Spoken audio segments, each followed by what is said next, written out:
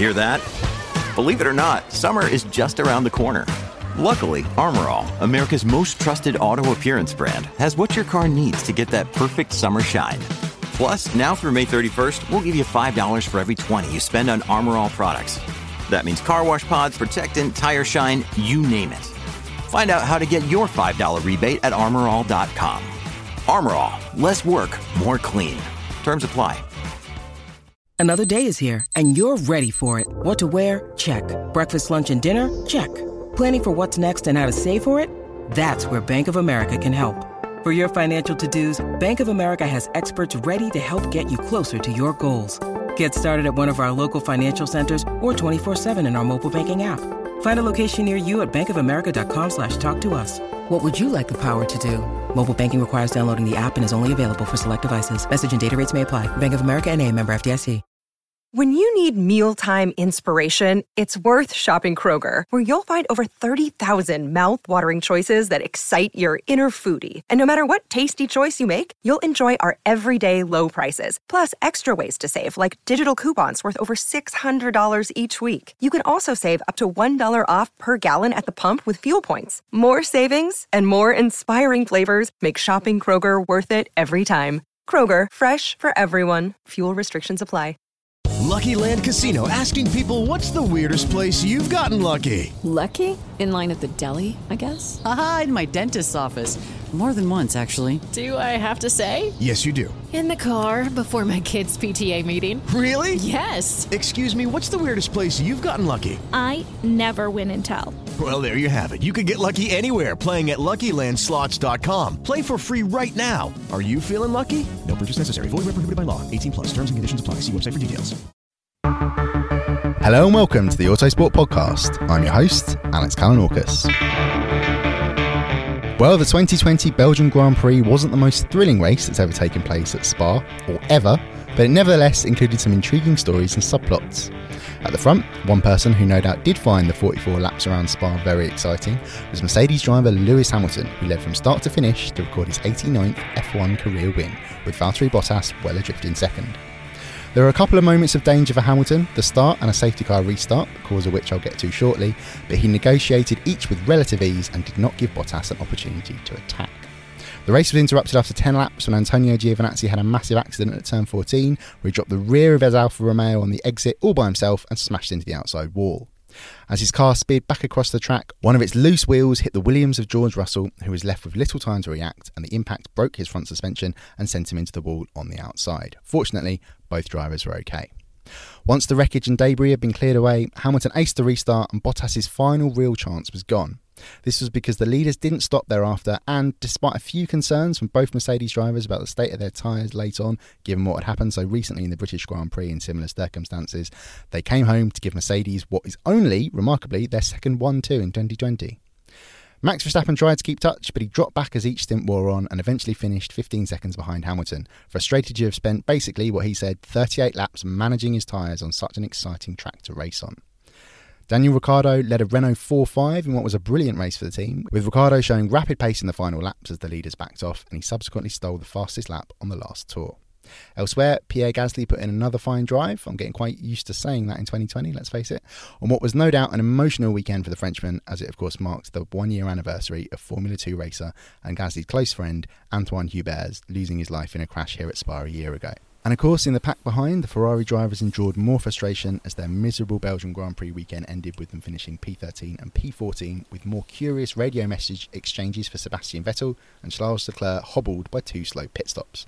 So, joining Jonathan Noble and me, we are in fairly unique circumstances with this podcast recording.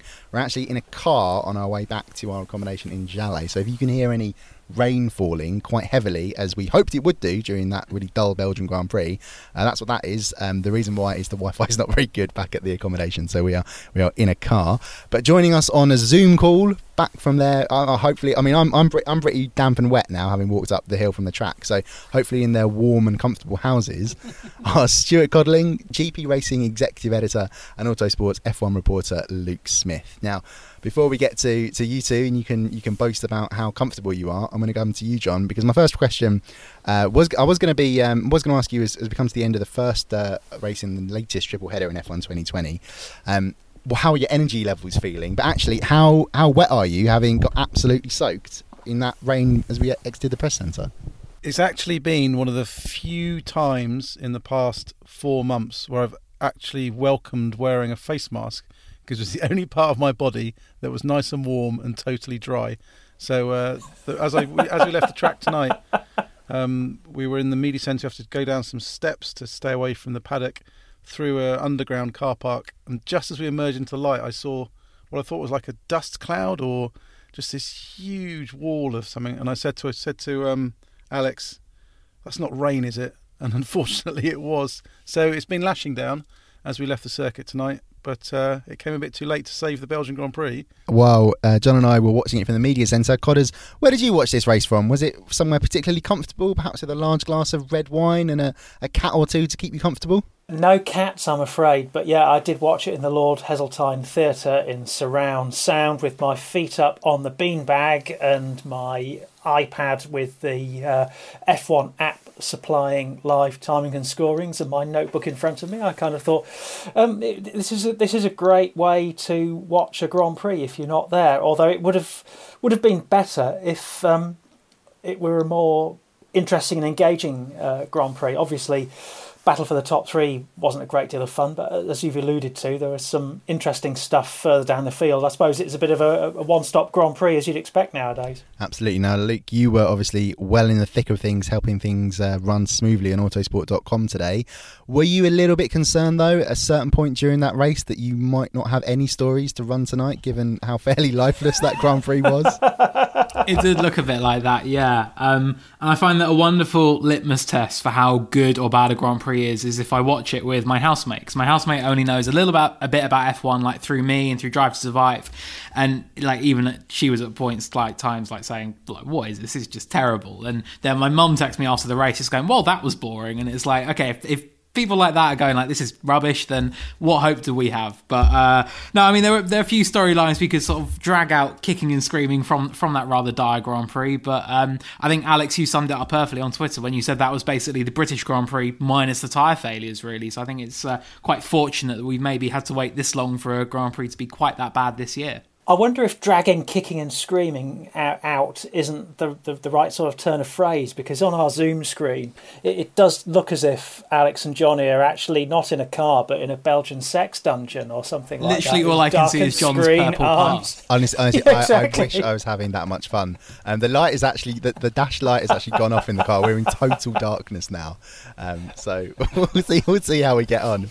I think you should conserve electricity, because if you'd left that light on, then the battery in your car would run out, so you wouldn't be able to go on to your onward journey, and then you might actually find that you've accidentally parked up in one of Belgium's prime dogging spots, and who knows what might happen. Cool. Well, that might actually be a great podcast story. Suitably terrified now, thanks, Codders. But let's get back to the race if we can, and we'll start, as all good stories, well, and as all bad stories do as well, with the start, which was basically really one of Valtteri Bottas's two chances, as it turned out, to get past Lewis Hamilton. The other one was the safety car restart that we'll come to later.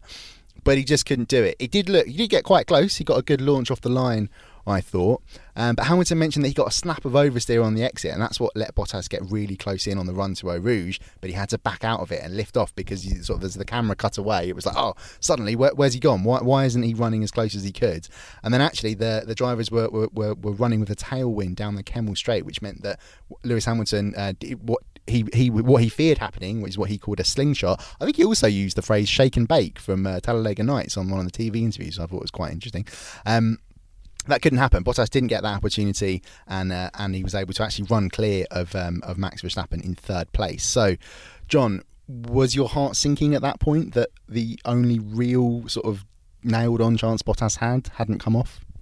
Yeah, and it's utter classic, isn't it, that the weekend when Lewis is in a class of his own, performing brilliantly, nothing going wrong. The one mistake he does make on the exit of La Source is the factor that actually helps him have an easier time on his way to the win. Bottas got too close and couldn't have it. So if Lewis had done a totally perfect job and had left La Source with a few attempts in front of Valtteri, then Valtteri may well have had a much, much better chance of attempting it into Les Combes. So, but I think ultimately Lewis is going to win today. I mean, he was half a second clear in qualifying. Valtteri just had no response. There was no explanation for it. Was in control today. A few minor lockups, and he talked about being concerned of a Silverstone repeat. But I think these are ultimately small minor issues on a utterly dominant weekend. It's funny, isn't it, how when a sports person or a team is absolutely at the top of their game, it feels like nothing can go wrong for them. I remember donkeys years ago when I covered the American Le Mans series, Alan McNish bouncing off a wall at Laguna Seca in the Audi R8, and he still won the race. Lewis is pretty much untouchable at the moment because Mercedes are at the top of their game, and Lewis doesn't seem to put a foot wrong, and even when he makes a slight error, no one seems to benefit from it. But I think what was interesting off that start as well, we saw Lewis make his snap, I think he called it, coming out of La Source, which obviously allowed Bottas to close a little bit. But Bottas got a really, really good run on Lewis as they were coming down towards Eau Rouge and Raidillon. But then you just saw Lewis sort of check up a little bit and slow down and scrub off some speed, and that forced Bottas to do the same, which really killed a lot of his momentum. And it's a little trick that worked for Hamilton, I believe, at the 2017 Belgian Grand Prix, when he had Sebastian Vettel right in his tail. Vettel made a better start, and just coming in towards that, towards the bottom of Eau Rouge and up towards Raidillon, if you just scrub off a little bit of speed, and that forces the guy behind you to do the same and basically kill that momentum, and then it kind of kills the move before it can even be a thing. So yeah, I think that was just a very clever bit of gamesmanship from Lewis Hamilton again. It's an old trick, but one that he's pulled off again perfectly. And yeah, I just think, as you guys said, like, he's just in such a league of his own right now, and it's little things like that I think are just the extra, I guess, sort of tools within his skill set as a Formula One driver that mean that right now no one else can get close to his level of performance. Indeed. Well, let's return to Lewis Hamilton and the end of the Grand Prix and its weekend performance in a moment, because I think we should just, before we come to talk about the safety car restart, talk about the incident that caused it. It was Antonio Giovinazzi, as I said at the start, crashing as he came out of the sort of the chicane midway through. Well, it's not really a chicane, is it? The right-left sequence, turns 13 and 14, and he's flying out. He's being followed by Kimi Räikkönen. George Russell's just behind them, and he just loses it on the exit. I mean, it's a really fast, difficult left-hander. You can sort of, I think Toto Wolff was asked about it in one of his media sessions, and he said, that's a real tough corner. You can understand why a mistake would be made there, but it just does appear to be complete driver error from Giovinazzi, and it had catastrophic consequences for his race and also for George Russell, because one of the wheels, I think Russell said it was the rear wheel, because he was able to tell by the size of the wheel coming towards him, bounced across the track. Russell had a split second. He does react, but it's just not enough time, and it takes him out, puts them both out. So, John, I mean, what did you make of that? It's Giovinazzi's second big accident at Spa in a year, but it's just the fact that it was just, again, and quite not 100% similar circumstances to last year, but it was an accident again where he's had one by himself. Yeah, an accident by itself. I thought what I thought was interesting about it is the kind of accident we're seeing a lot of this year, that a driver loses the rear end a bit, goes to correct it, and then the car bites and then spears them off into the wall. Similar to what you often see in IndyCar, that an IndyCar will get loose, the driver will, or inexperienced oval driver will go to correct it, and then the aero comes back in and you're into the concrete at 200 miles an hour. But we've seen it a few times now. I think Albon's shunt at Silverstone was quite similar. So it may be a characteristic of these super high downforce cars that you have a little bit of a moment on an exit, you try to correct it, and then that huge amount of downforce comes back and bites you. So maybe it won't be the last time we see something like that. It's tricky to know how much input the curb had into it, because we saw him slide and correct it, but it was when that sort of right rear tyre was on the curb and transitioning from asphalt to curb to the AstroTurf that lay beyond, that it spat him off, and it was probably just the change in the surface that maybe influenced the trajectory of the car, and it's just the speed at that point that influenced what happened. So it's very tricky to say what might happen. Very, very easy for us to sort of sit at home and say, well, he shouldn't have corrected it then. But what else was he supposed to do? Spin harmlessly? It's very, very easy to pontificate from our armchairs about what it's like in a car has that many G-forces acting on it. Good job one of us actually isn't paid to do that with their driver ratings or anything, but we'll let that slide by. Yeah, what will you be scoring him in the driver rating? Lowly. Moving on, the accident caused the big strategy call of the race, which meant that both Hamilton and Bottas came in on the same lap. Mercedes double stacked their cars. That was, again, Verstappen had a slight chance to get out ahead of the second Mercedes, but Bottas just had enough margin to get out ahead. They all went on to the hard tyres, and like the British Grand Prix, Luke, as you said, I put in that tweet, they all went on to the hard tyres and were basically running to the end on a one-stopper. I mean, there was sort of moments in the second stint where it looked like, Mercedes are telling Bottas to push, obviously told Hamilton at the same time. But are they going to be coming in soon? No, they weren't. They were just basically edging away from Verstappen, putting the pressure on him, being like, all right, come with us if you can, brilliant. If we stop, we'll cover you off. So yeah, that's what did for the strategy. But again, they did give Bottas a second opportunity, which was at the restart. What did you make of that, Luke? Because I sort of when I saw it happening live, and I think I put this in my race report for Autosport.com, it just looked like Hamilton caught him napping a little bit as a safety car had come in and they were heading towards the bus stop chicane.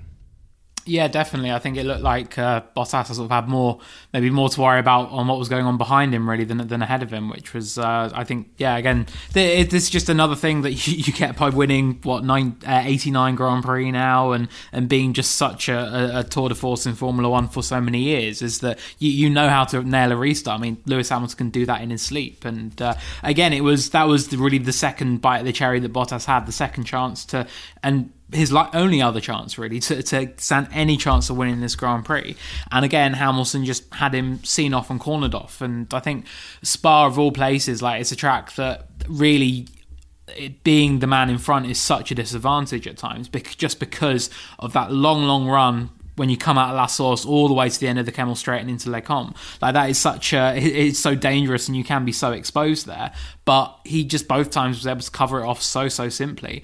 And I just think he just deserves full credit for that. And Bottas had absolutely no response to Hamilton's performance today. He said after the race, he was asked, at any point did you think you were quicker than Lewis? And he said, he was rather sort of diplomatic and said, I can't really say because obviously I'm running behind and therefore my tyres are struggling and I'm in dirty air and all of that. But I mean... no, I think Lewis Hamilton was on another level again today, and I think Bottas was really made to firmly look second best. And there was a point when I was thinking, well, Verstappen's going to get him here as well, because the Red Bull was sort of lurking for a little bit before fading away. But a big gulf between the two Mercedes drivers today.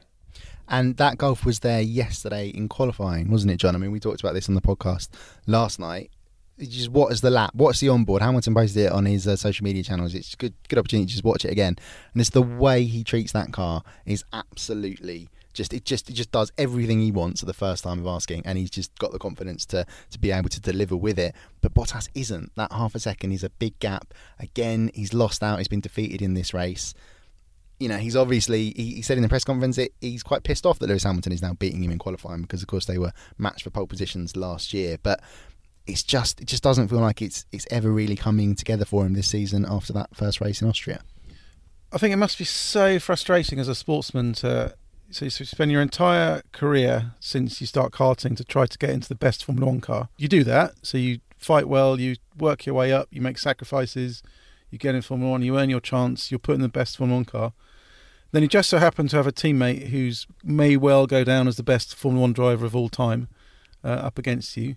You get comprehensively beaten in the first season, but you start making progress. Then you make gains, and Valtteri, has been so close this year. We're talking about normally 1/10 maybe difference now in qualifying between them, and it swings around and sometimes goes one way or another. But there's so little difference in it, and there's only tiny little factors are now separating Lewis and Valtteri. But ultimately, it's those tiny little factors that make Lewis so brilliant. They make him stand out because they are the little factors that other drivers just don't have access to. So, for Valtteri to feel that you're in the best position you've ever been in your career, driving better than you've ever been, and it's still not good enough, that must be soul-destroying. Well, it's interesting. I saw a tweet after the race which said F1 is really missing Nico Rosberg, because he was able to defeat Lewis Hamilton and get under his skin. That was a big factor. You know, he was able to. I was able to upset him at several times. The way they collided on track and things like that. But how I'm going to link this back to this race, because don't worry, I am going somewhere with this. Was Codders? There was a radio message in the first stint where Bottas said to his engineer, "We have one overtake left, effectively, or one overtake to use, don't we?" And his engineer was like, "Yes, we do, but we have agreed not to use it on the other car." And Bottas quite bitingly comes back with, "I don't remember that," or "I've never heard of that." Did you think that was the first sign of Bottas perhaps trying to be a bit more biting in this battle with Mercedes? Because what he's doing at the moment isn't going to cut it. Does he need to employ some Nico Rosberg-esque tactics to win? I didn't know how to take that, and actually, you know, while I had my feet up in the Lord Heseltine Theatre and drinking my mug of tea, as it happened, not red wine, and it's just come back to me. I don't think I've retrieved the mug of tea from the Lord Heseltine Theatre. It's probably still sitting there with its little undrunk bit at the bottom festering, which will have to go through the dishwasher. But anyway, it's very tricky with his deadpan enunciation to work out whether he's being serious or not. Obviously, you know, he's a racing driver. He doesn't want to get it handed to him by his teammate every week, but he knows his place in that team. So after listening to it a few times, I thought it was just sort of like a witty retort stroke comeback, which he might easily have followed up with saying, "By the way, anyone who says Nico Rosberg should come back on Twitter should delete their account." There we go. That's that journalist told. Luke, you joined the Toto Wolff media call after the race. He did explain what that was all about, though, didn't he? He did, yeah. So I asked him about that and said, like, can you just clarify what the rules are between your two drivers? And he said there are no rules. Like he said, they're free to race, like absolutely able to. And he said that basically Bottas had asked about that, asking, do we have that one overtake left? And obviously with eyes forward, thinking that I can use that to catch Lewis and potentially overtake him. And he was reminded that no, you don't have that available. We said we wouldn't use that against each other. And Toto Wolff explained that what the thinking was that they wanted to save that overtake and save that higher mode in case they needed to fend off from Max Verstappen behind, and that he was sort of the real threat. So I think with that, like, it was just and Toto Wolff called it a miscommunication between the team and Bottas. So I think it was that's probably all it was, that the team had not sort of clarified that you've got this higher engine mode, but we only want you to use it when you absolutely need to protect the team result. You're not going to use it to try and catch your teammate and potentially sort of harm your own prospects of finishing second and cost us the 1-2, because that's what Mercedes are ultimately after and going for. With regards to sort of the Rosberg tweet, I can kind of understand that, because I think that what we're missing is maybe having someone on the other side of that garage who is willing to go to fairly destructive ends to defeat Lewis Hamilton, which is maybe what it takes to defeat Lewis Hamilton, just because he is that bloody good. And I think Valtteri Bottas just is not that driver. Like he won't. I don't think he will cause any sort of rifts or divisions or anything within the team to get that. I think, as Cod has said, like, I think he does know his place, and ultimately that is to be the supporter and to be the wingman. As much as he may test being called that's the crux of it. And I think that he knows that going to the sort of the ends that Rosberg did, it would have been very hard for that relationship to have lasted long term if Rosberg hadn't called it quits, because by the end there was no relationship. Like, it was very bad, and I think Mercedes have been very open about just how bad things got, and that it was a toxic environment that had to be changed, and that has changed. Like, Mercedes have hit incredible new levels, I think, right the way through the last sort of 3-4 years, and you've got to think that were Rosberg still there, or were sort of that element on either side of the garage, like being absolutely at each other's throats, would they have been as successful as they have been? And I don't think they would have been. So I think the harmony Bottas brings, I think that's always been a huge asset and credit to him. And it just means that unfortunately you can be 7 races into a season and already have the writing on the wall for your title hopes. Indeed. Well, just before we come up to the next big topic I wanted us to discuss on this podcast, there was another interesting radio message from Valtteri Bottas where he said that sort of his left side was getting a bit numb as he was pressing the brake pedal. We got asked about this in the press conference, and he said that it's happened a few times now in his time at Mercedes, where basically I think just the arrangement of the brake pedal they've got in there causes him a bit of trouble. So it'll be worth asking them, I think, at the upcoming races whether they're going to employ a different fix, or if there's anything he can do, either himself in his preparations or the way he's sitting in the car or using the brake pedal, whatever, just to alleviate that for him. But yeah, let's come on to the sort of the final third of the race, really, because at one point, it looked quite interesting. It looked like Verstappen was going to be able to really stay with Bottas. He stayed within 1.5 seconds for quite a while. He was much happier on the hard tyres than he had been on the mediums. But then Mercedes just gave the call, right, Valtteri, give it everything you've got. Hamilton, as I said, had already started accelerating, and the Mercedes just went clear, and Verstappen couldn't live with it. He then picks up quite a big vibration on his tyres that he was quite vocal about, and in the end, he and Red Bull backed off, as did the Mercedes drivers, because, as I said, they were quite concerned about what happened in the British Grand Prix, because like I said, Luke, again, sorry to bring back my tweet that you mentioned at the start, I thought it was really similar to the British Grand Prix. It was a pretty dull race, the British Grand Prix enlivened by the fact that the tyres blew up at the end. In fact, I had my race report completely written, and I had to totally redo the intro and then add on a new ending. In the press conference afterwards, Verstappen was he didn't hold back. He basically was just like, this was a terrible race. It was really boring. I spent 38 laps out of 44 managing my tyres at a racetrack as good as Spa. And again, it's more questions and more problems for Pirelli, really, because they're damned if they do and they're damned if they don't, it seems, because the driver's never going to be happy. Fans aren't going to be happy with boring races. It's just a really tricky situation for them. But yeah, John, what did you make of the fact that, again, we're talking about tyres and the leading drivers being frustrated with what they're having to do in the races? I think it proved today that it's the perfect storm for delivering a really boring race, is to have the option of the hard tyre that can last an awful long part of the race. Then the drivers are forced to go onto it earlier than they would like. So, and then rather than those tyres running out and needing to drastically change strategy, the teams and drivers are so good these days, they just realise they pull back the pace, so you drive at 85%, and then you tool around till the checkered flag comes out, and that's pretty much it, as long as the tyres hold on. I think maybe, we've got these tyres again next year, so I think there's two options that we need to look at. Either Pirelli start going a bit more aggressive on their tyre choices and we go softer and softer, and you just live with the consequences of drivers moaning about degradation. Or we think up some sporting rules. Why not have a rule that forces you to run all three compounds in the race? Because that would deliver some variability. Some you could get rid of the softs or the hards in the first stint, or maybe rotate them under safety car. But if you've got to run all three compounds during a race, it guarantees 2 stops. And I think it would make enough variability to do anything. And best of all, it's not going to cost a penny, because those tyres are already here. They're already being run.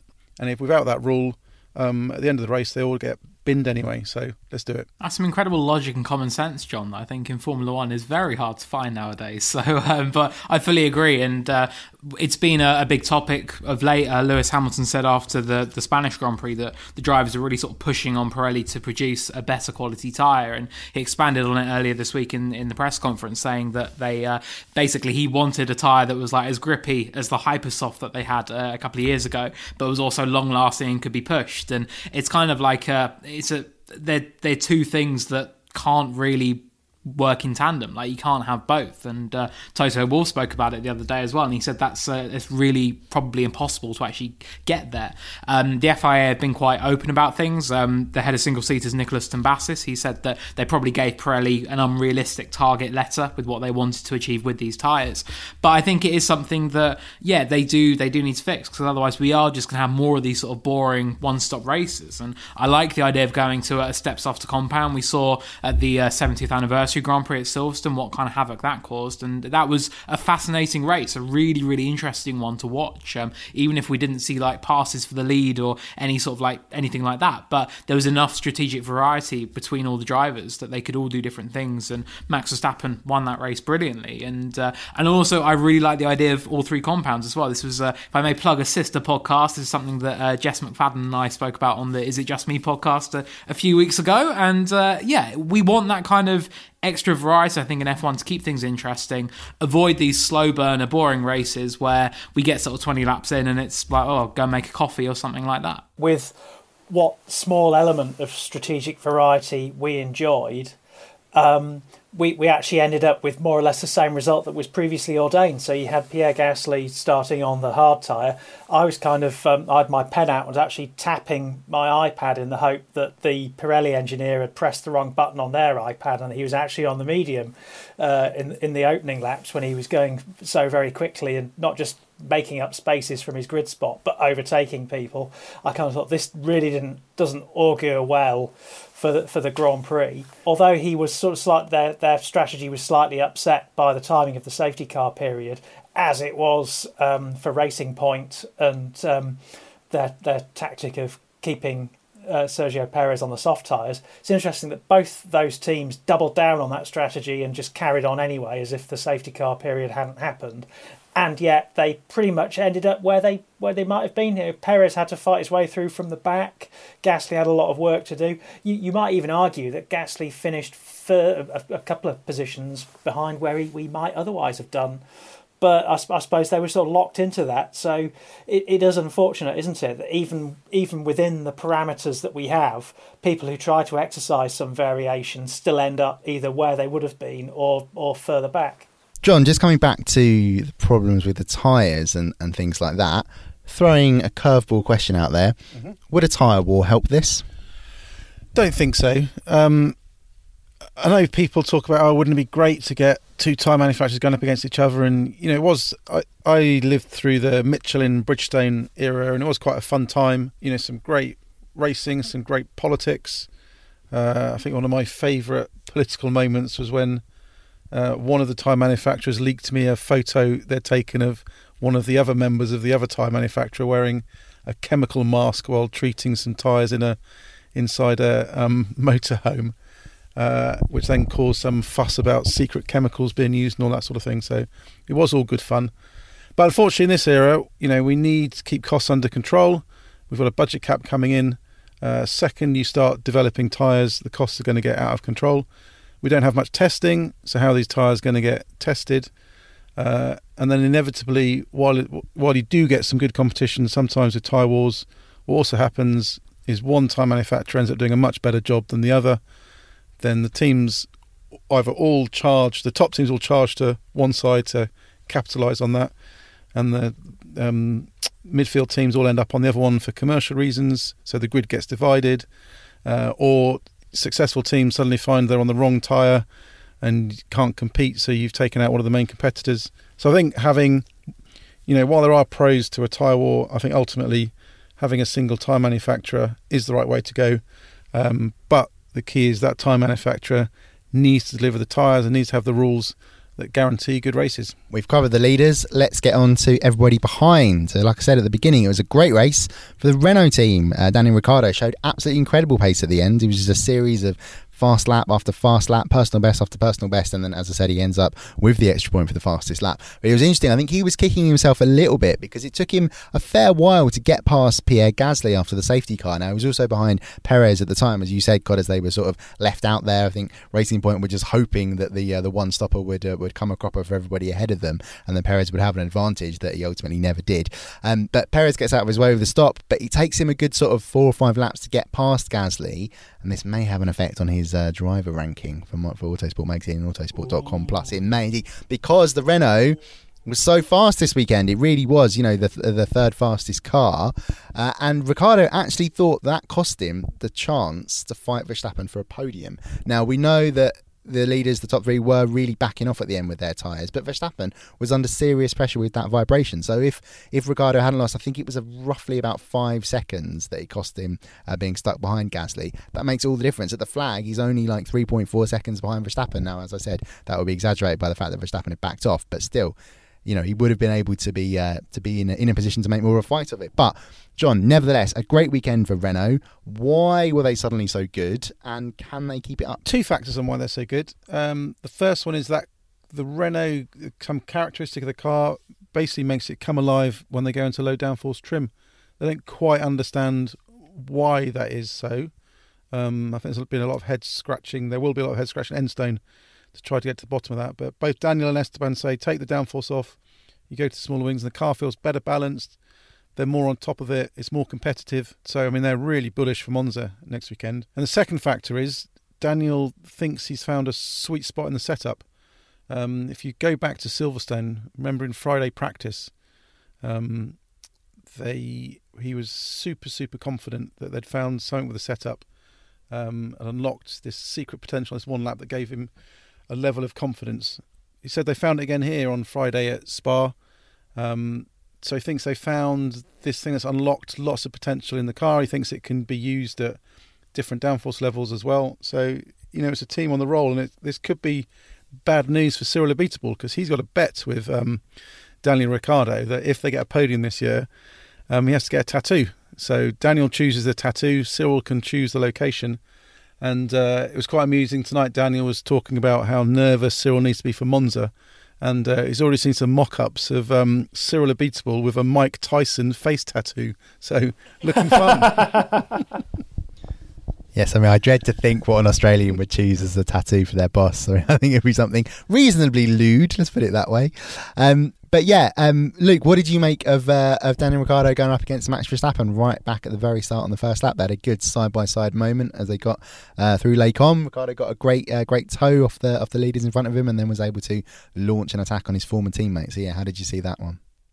It was brilliant. It was really cool. I think that was one of the real sort of moments of the race in terms of wheel-to-wheel racing, and it may have only been a few corners, but yeah, it was really exciting because we know Daniel Ricciardo's affinity to, quote, lick the stamp and send it, and really go for those moves and like really try and surprise who he's going up against. I mean, he's one of the best overtakers in the Formula One field, and up against Max Verstappen, his former teammate, but obviously another amazing overtaker and brilliant driver. Like that's really exciting. So yeah, that was probably the closest I got to being on the edge of my seat all the way through that Grand Prix today, sort of edging a little bit closer towards the television because it was really cool. And I think that's the kind of racing that you just want to see more often. And it was just a shame that the moment that Verstappen was able to just get ahead as they sort of came down the hill and were into the no-name corner and into the second sector, and that was like deal done basically. Like there was no way Ricciardo was going to get back ahead of Verstappen, and it's just a shame that you do see these big sort of gulfs emerge through the field. And although he was able to sort of recover a lot of that towards the end, as you said, like it's just disappointing that we can't really rely on that being a more regular thing. That we can't see Ricciardo going up against any of the sort of leading two teams now, not three, and have any chance of actually fighting right the way through a race. So, yeah, but that was sort of a little taste of what Ricciardo can still do, hopefully what we'll see more of in the future in Formula One. But yeah, very nice sort of see that old, I wouldn't say rivalry, because I don't think they were ever rivals, but yeah, head-to-head between Verstappen and Ricciardo rekindled, even if just for a lap or two. Well, Codders, at what part of your seat were you occupying when you saw Pierre Gasly being edged towards the endurance pit wall by Sergio Perez very early on into the race, and Gasly then nip by and make an incredible pass into Eau Rouge? Well, I have to say I was very pleased that the sofa we have in the Lord Heseltine Theatre was all enclosing. I did take my feet off the beanbag at that point because that was quite a moment, wasn't it? You know, we saw, just a couple of years ago what happened when Perez and Esteban Ocon were teammates, and Perez basically put him in the wall and nearly took his wheel off, basically, and that could have been a huge accident back then.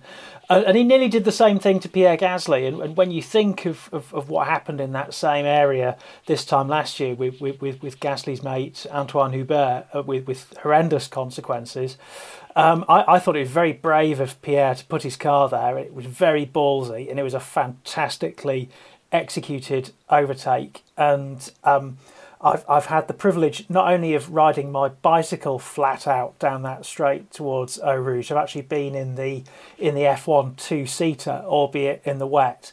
And believe you me, when you're going the full berries towards that corner, even with a driver who isn't actually trying to scare you and has a car that is basically a cut and shut mid-90s Minardi that could snap at any point, it's actually still pretty frightening, the G-forces. So to be a racing driver doing that and knowing that you are just millimetres away from the wall is a tremendous achievement on the part of Pierre Gasly. I'm very glad that Perez sort of stood back from going further on that one, and it was a beautifully executed overtake and very thrilling, very much like the Mark Webber on Alonso, but from opposite sides of the track that we saw 10 years ago.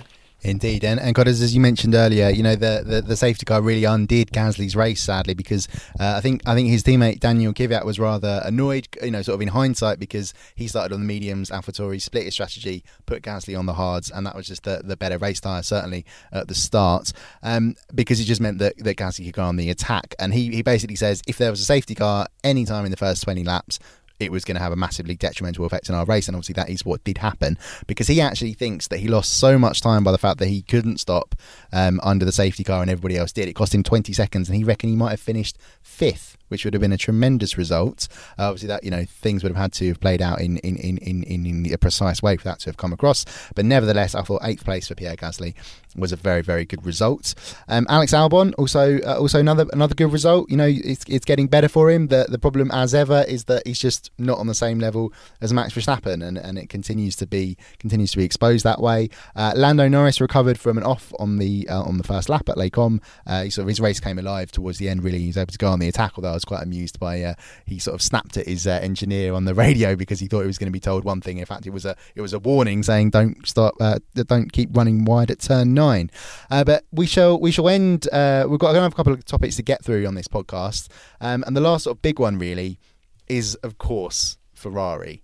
I think we knew it was going to be a very, very difficult race for them going in, given what we'd seen in practice and qualifying. But it was just more of the same, really. More pain for Ferrari. Cottas, what did you make of that?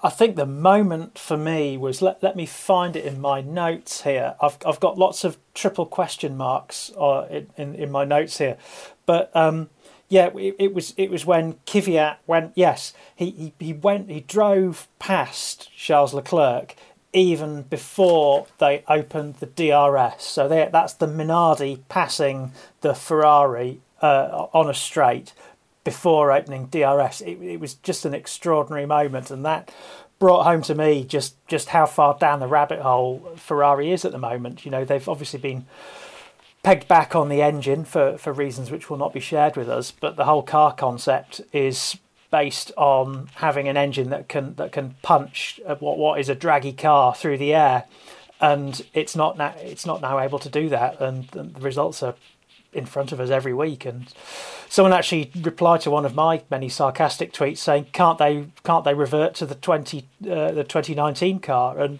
kind of thought, well, there's nothing to stop them doing that, but there's a whole PR minefield awaits them. Charles Leclerc got up ahead of several of the cars that had qualified ahead of him because he made an absolutely brilliant start using the soft tyres that they went for. They didn't have to choose a soft tyre because it was an unfancied race tyre because they started outside the top 10, but nevertheless they did it. Paid off at the start, but obviously he was a little bit exposed, and then had a couple of long pit stops, one for tyres, and then because as a precaution, which never really got explained sort of afterwards, they had to top up the pneumatic pressure in the engine, which also meant that he was a bit annoyed at that second long stop, and Ferrari very keen not to tell him exactly what was going on. Just before Giovinazzi had his accident, the two Alfa Romeos were just about to come within DRS range of the two Ferraris, and I was about to compose a tweet to that effect when, of course, Antonio had his shuntation, and that would have been very interesting, wouldn't it, if the Alfa Romeos had DRS'd past the Ferraris? Well, that is what Kimi Räikkönen ended up doing with Sebastian Vettel, and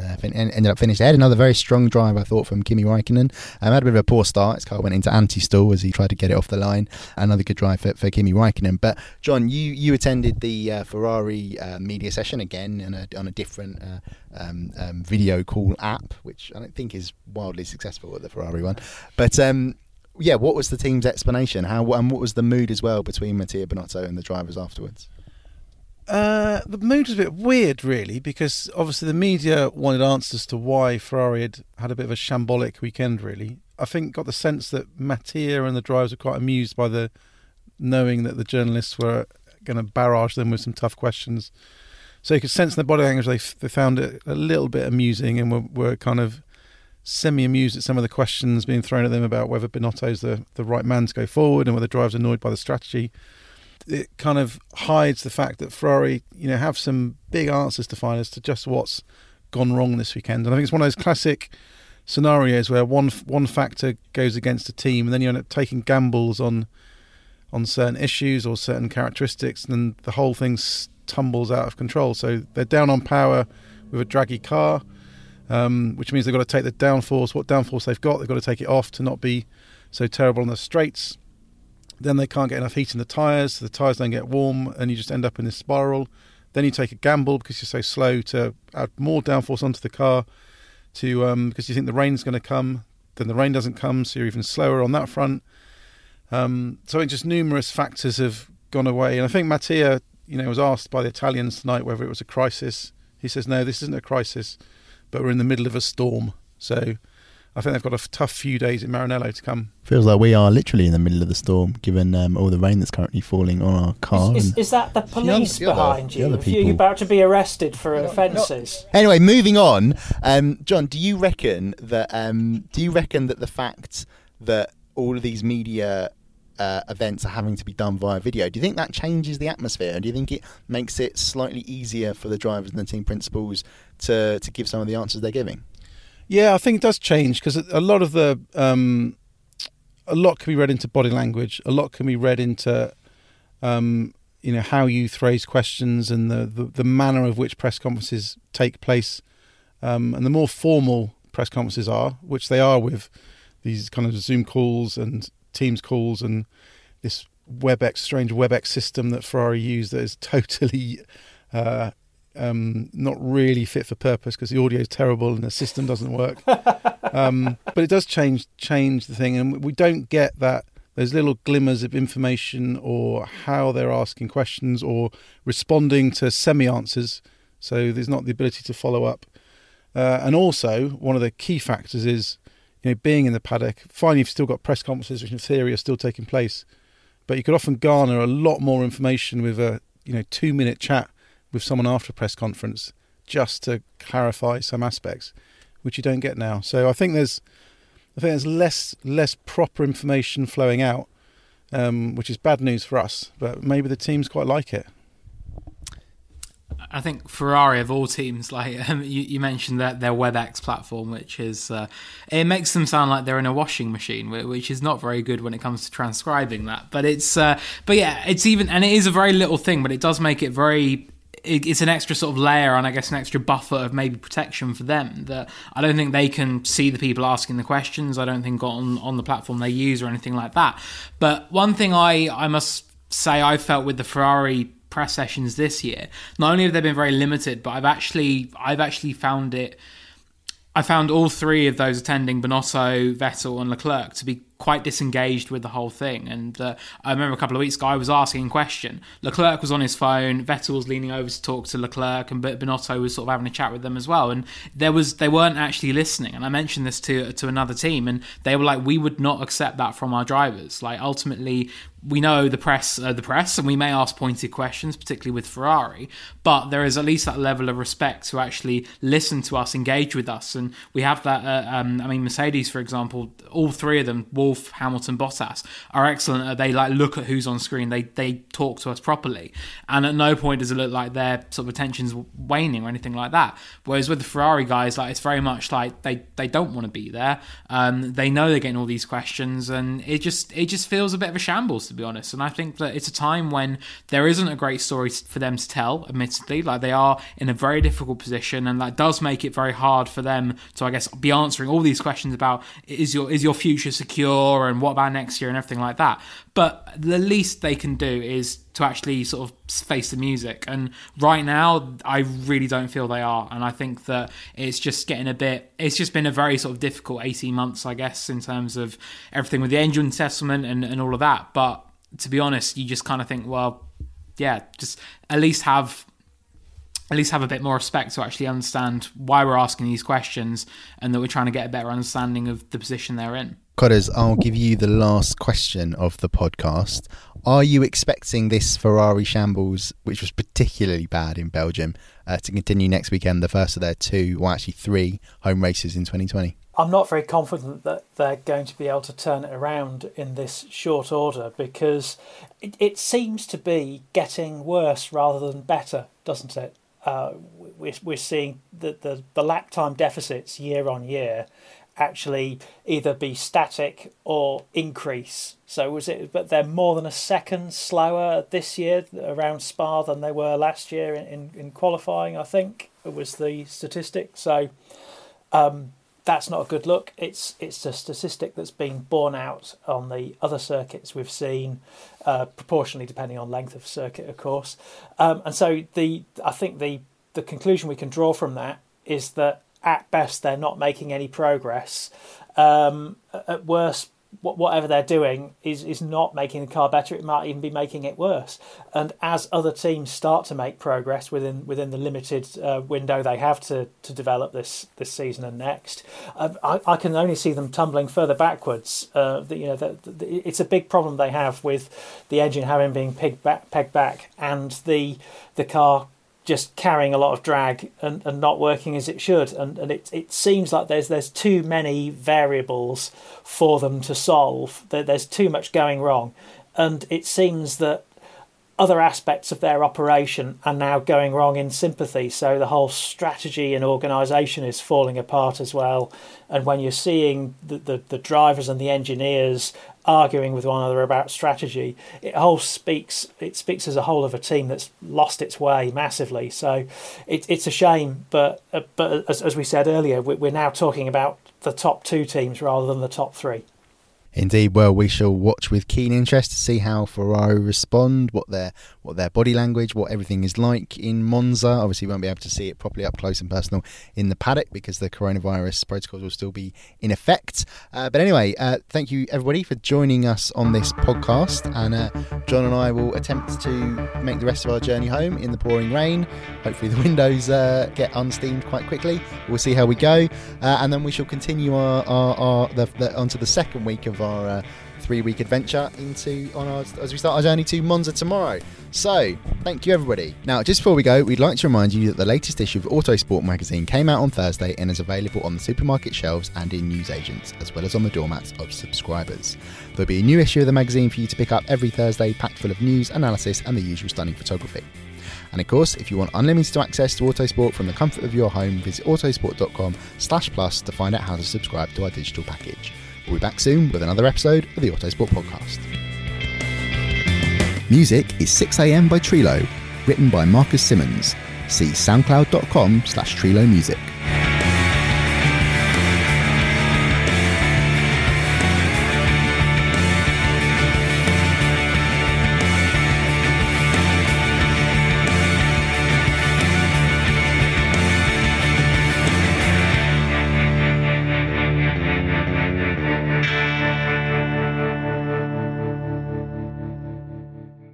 With the Lucky Land Slots, you can get lucky just about anywhere.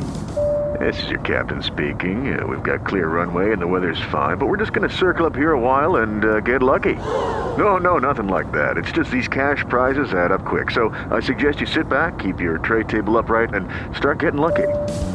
Play for free at LuckyLandSlots.com. Are you feeling lucky? No purchase necessary. Void where prohibited by law. 18+ terms and conditions apply. See website for details. By now, you know that sound. It's the sound of the Home Depot. But what about that sound? You're listening to a set of GE appliances, complete with all you need to keep food fresh, dishes clean, and everything else stress-free. Making this the sound of savings on top brand appliances. The Home Depot. How doers get more done. Get up to 25% off select GE appliances right now. Offer valid January 5th through January 25th, 2023. U.S. only. See store or online for details. Sports Social Podcast Network. Hey guys, it is Ryan. I'm not sure if you know this about me, but I'm a bit of a fun fanatic when I can. I like to work, but I like fun too. It's a thing. And now the truth is out there. I can tell you about my favorite place to have fun. Chumba Casino. They have hundreds of social casino style games to choose from with new games released each week. You can play for free anytime, anywhere. And each day brings a new chance to collect daily bonuses. So join me in the fun. Sign up now at ChumbaCasino.com. No purchase necessary. VGW Group. Void where prohibited by law. See terms and conditions. 18+.